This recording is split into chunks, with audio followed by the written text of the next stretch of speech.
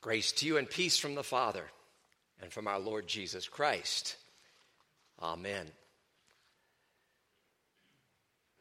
In the beginning, God created the heavens and the earth. Now the earth was formless and empty.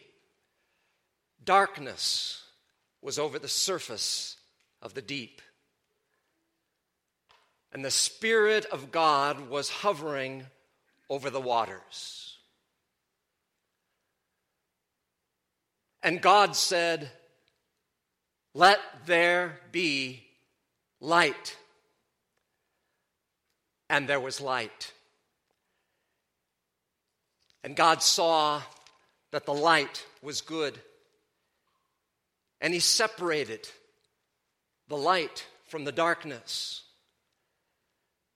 God called the light day, and the darkness he called night. And there was evening, and there was morning, the first day.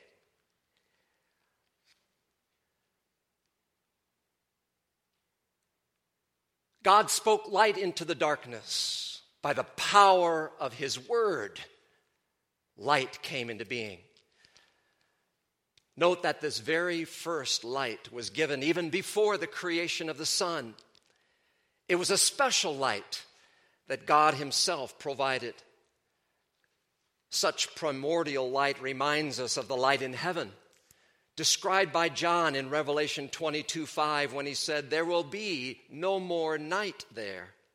They," that is, the citizens of heaven, "will not need the light of a lamp or the light of the sun, for the Lord God will give them light, and they will reign forever and ever." Along with the first light of creation, God then spoke everything else into existence, including life itself. "Let there be," he said. "Let there be sky, water, land, and seas. Let there be vegetation of every kind. Let there be lights in the sky, sun, moon, stars. Let there be living creatures of every kind, those that swim in the seas, those that take wing and soar above the earth, those that move upon the land, both great and small." Then God said, "Let us make man in our image." And God handcrafted his crowning creation, man and woman. Man and woman whom he charged with the care of the earth, the stewards of the Garden of Eden. And God looked at all that he had made, and he called it good. God rested from all his labor, and all was right in the Garden of Eden. But then, darkness. Satan, the prince of darkness, in the form of a servant, deceived Adam and Eve into that first deadly act of disobedience, and deep darkness fell upon all of God's creation. But then came the very first flicker of hope, the very first prophecy about one who would defeat the darkness. Genesis 3:15 tells us, God said to the serpent, "I will put enmity between you and the woman, between your seed and her seed. He will crush your head, and you shall bruise his heel."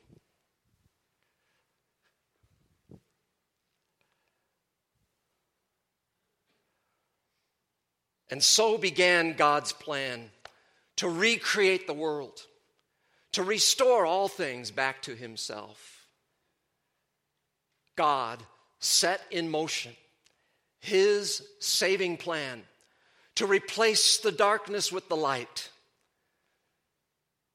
The light, of course, would be but a flicker at first, faint glimpses, dim foreshadowings of the light that would one day break upon the world. Throughout the history of ancient Israel, through prophetic word and typological witness, the glow of that light grew brighter and brighter. The old covenant pointed to the new, and word upon word indicated that the light that was coming into the world would indeed be a person, the Savior Messiah, who would crush the darkness and would himself be the gateway into the kingdom of light.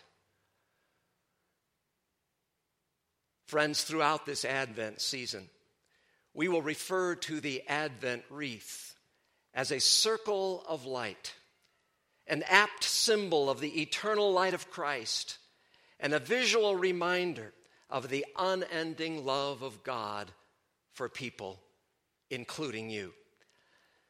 This Advent season, allow the Advent wreath to remind you first of the reality of the darkness of sin, of our own human nature that works against us. Let it call you to true, genuine, heartfelt repentance this Advent season, a turning away from the darkness. And then let the Advent wreath be for you a circle of light, a shining reminder that Jesus, the light of the world, defeated the darkness by a cross and an empty tomb. There he has the victory. This Advent season, friends, let God, your Creator, be also your re-creator as he makes all things new by the light of his love for you. Let's pray. O Lord God, creator of the universe and creator of us, we thank and praise you that in spite of the darkness that humanity brought upon this world, you set in place a plan for the light to overcome the darkness in the person of your Son, our Savior, Jesus Christ. During this Advent season, O Lord, help us to set our hearts and minds upon him, who indeed is the light of the world and the gateway into the kingdom of light. And as our hearts are enlightened by his love, help us to be a circle of light in the world, that others too may be so enlightened. In Jesus' name we pray. Amen.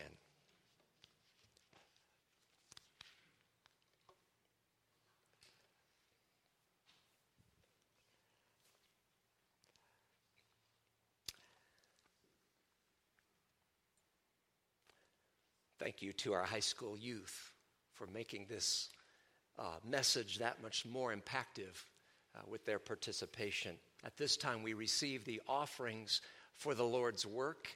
Would you also please place your name and other information in the black registration booklet in the pew and pass that to your neighbor, please?